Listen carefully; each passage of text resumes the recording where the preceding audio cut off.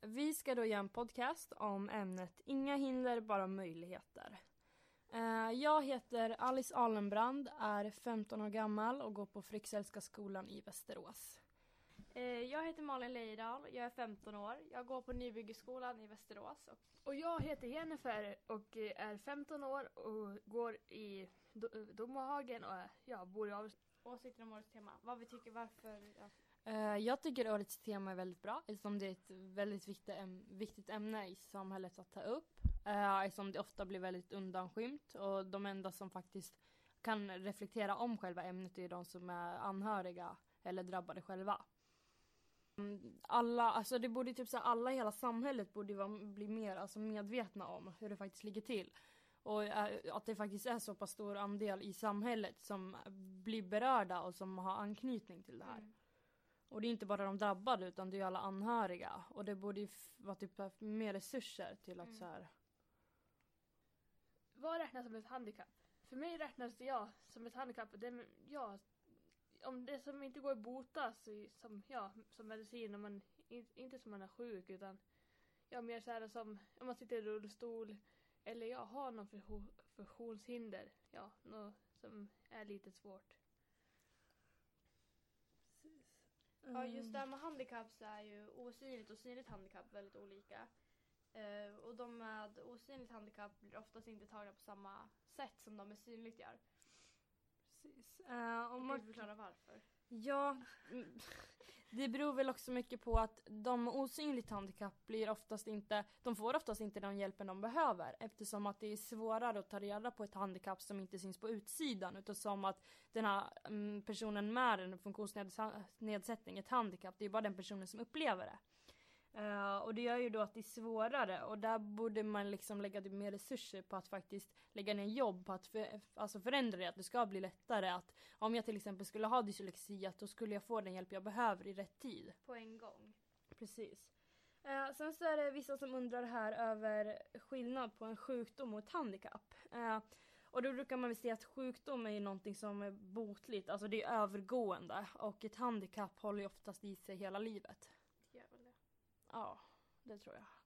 Jag kanske skulle säga att handikapp är någonting som sitter kvar hela livet. För det går inte över. Ja, men om man till exempel bryter ett ben då, det är ju också ett handikapp. Och det går väl över? Eller? Fast jag tror inte att det är väl typ så här. Det kan ju ett handikapp, det kan väl så här försämras eller förbättras. Men det går väl liksom inte över. Ja, nej, handikapp kan inte gå över. Det är inte så att du har dyslexi. Det är alltså att det går över. Nej, men det kan bli bättre på typ att läsa och sånt där. Men det går ju aldrig över. Nej, inte helt. Men det blir ju bara bättre och bättre. Ja. Typ. Våra egna erfarenheter och typ anknytning till folk som har ett handikapp eller en funktionsnedsättning. Det är väl typ, man har väl kompisar som har både ADHD, ADD, dyslexi och så vidare. Men det märks ju oftast inte. Alltså de med ADHD, jag har jättemånga kompisar som har ADHD, men det har liksom inte märkts på något sätt. Precis. Jag har fått reda på det efter senare år när vi har känt varandra. Precis. Men det märks inte. Alltså absolut, det är bara för att vi har så pass bra medicin och liksom forskning, så det är liksom det är ju nästa... Jag tror Sverige är väldigt duktiga på det också. Ja. Vi lägger ner mycket pengar på det. Ja, precis. Så det är väl det. Jag har ju ingen i familjen eller så som är... Nej, vi har ju dyslexi i vår familj. Men jag själv vet ju inte riktigt om jag har det eller inte. Men det är väl bara vänta och se. Ja, jag har bara kompisar som har dyslexi och ADHD och sådär. Men de är väl typ vanligast, eller är de inte? Alltså någon funktionsnedsättning som inte syns. Alltså Ja, jag tror fan också det. Det är osynliga som är vanligare liksom. Ja, det är det nog. Jo, men det är det. Precis. Jag menar, typ dyslexi är ju jättevanligt. Jag har jättemånga kompisar, typ ADHD. Men man borde typ bli tagen på samma sätt, alltså av samhället och så läkarna och så. Alltså om man har en osynlig eller en synlig sjukdom. Att det borde liksom... Fast jag förstår typ att de behandlar typ de med Down syndrom lite annorlunda, eftersom att de har ju en hjärnskada. Precis. Och det ser man väl typ från födsel också. Ja, man brukar väl se det på dem, alltså. Det är ju mer synlig än osynlig. Ja, men de har ju hjärn... Alltså, jag tänkte på det, vad händer då? Vad är det som är... Det är väl typ att deras hjärna inte fungerar på samma sätt som våra. Ja, den och så. Precis, det är någonting. Men det är också, och typ folk med typ såhär Asperger, de har väl typ så att de blir jättebra på någonting istället typ. Jag tror det. Ja. Och typ så att de blir jätteinsatta och kan något skitbra liksom. Ja. Men så Asperger syns inte heller. Jag heter Robert Jonsson och jobbar som församlingspedagog i Mikaelskyrkan Västerås och är 45 år gammal. Vad tycker du är roligast med ditt jobb? Att träffa människor, barn, familj och ungdomar framförallt. Vad tycker du om årets tema och varför? Tycker att årets tema är jättebra för att belysa handikapp på ett bra sätt. Vad kan vi göra för att hjälpa funktionshindrade? Har du någon nära anknytning till någon med en funktionsnedsättning?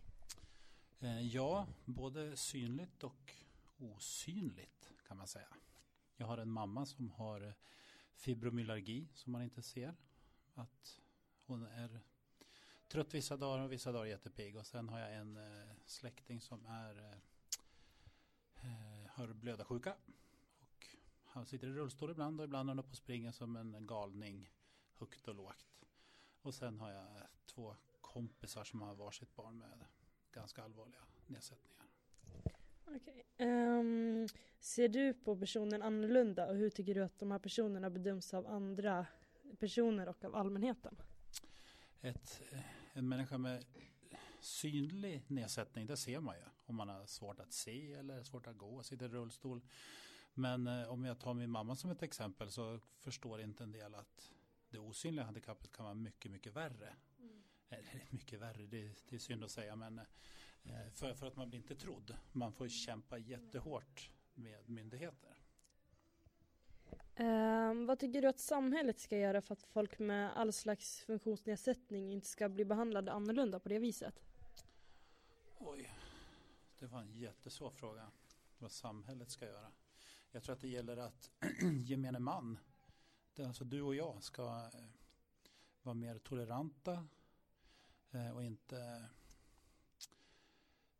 Jag tror att många tänker illa kanske om folk med nedsättningar och sådär, men att man blir mer tolerant och att det får spegla av sig, att vara en bra medmänniska.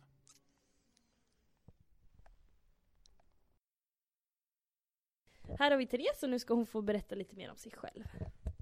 Hej, jag heter Therese och jag har dyslexi. Hur gammal är du och vart bor du någonstans? Jag är 15 år och bor i Avesta. Har du någon nära anknytning till någon annan med en funktionsnedsättning? Min pappa sitter då i rullstol och mina 2 äldre syskon har samma sjukdom som heter Ehlers-Danlos syndrom. Förkortningen är EDS. Som gör så leder och muskler tinnar bort. Och så hoppar lederna ur led. Hur tycker du att du själv som anhörig påverkas av det? Från början påverkas man ju, men sen blir det liksom en vardag. Man påverkas inte så jättemycket så. Tycker du att samhället och befolkningen i allmänhet ser skillnad eller behandlar olika människor med synlig och osynlig funktionsnedsättning? Ja, ibland. För det kommer ju fram barn till min pappa och frågar varför hamnar du i rullstol? Och då rycker oftast föräldrarna bort barnen. Och säger åt dem att inte ställa frågor. Vad tycker du att samhället ska göra annorlunda för att den här synen ska förändras? Det är ju varje individ som bör tänka på sig själv. Alltså vad den ansvarar för att göra. Ser du några begränsningar i din funktionsnedsättning? Ja, det finns ju begränsningar. Jag kan inte läsa som de andra i klassen.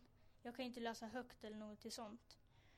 Och i början tyckte jag det kändes jättejobbigt att måste ta upp en iPad varenda gång jag måste skriva. För att jag stavar fel på varenda grej. Och jag kan inte läsa vad jag skriver själv. Men efter ett tag så värjer man sig och tänker att jag är precis som alla andra fast jag inte kan skriva eller läsa lika snabbt. Tycker du att du har fått någon fördel eller någonting som har förändrat dig som person genom din funktionsnedsättning? Ja, det är väl det att på de förra skolorna så var det ju att då sa de att jag inte hade dyslexi utan jag var bara mycket sämre än de andra. idag har det liksom förvandlats till en sorts ilska som har gjort så att jag vill läsa, jag vill lära mig att läsa engelska. Det har pushat mig till att läsa.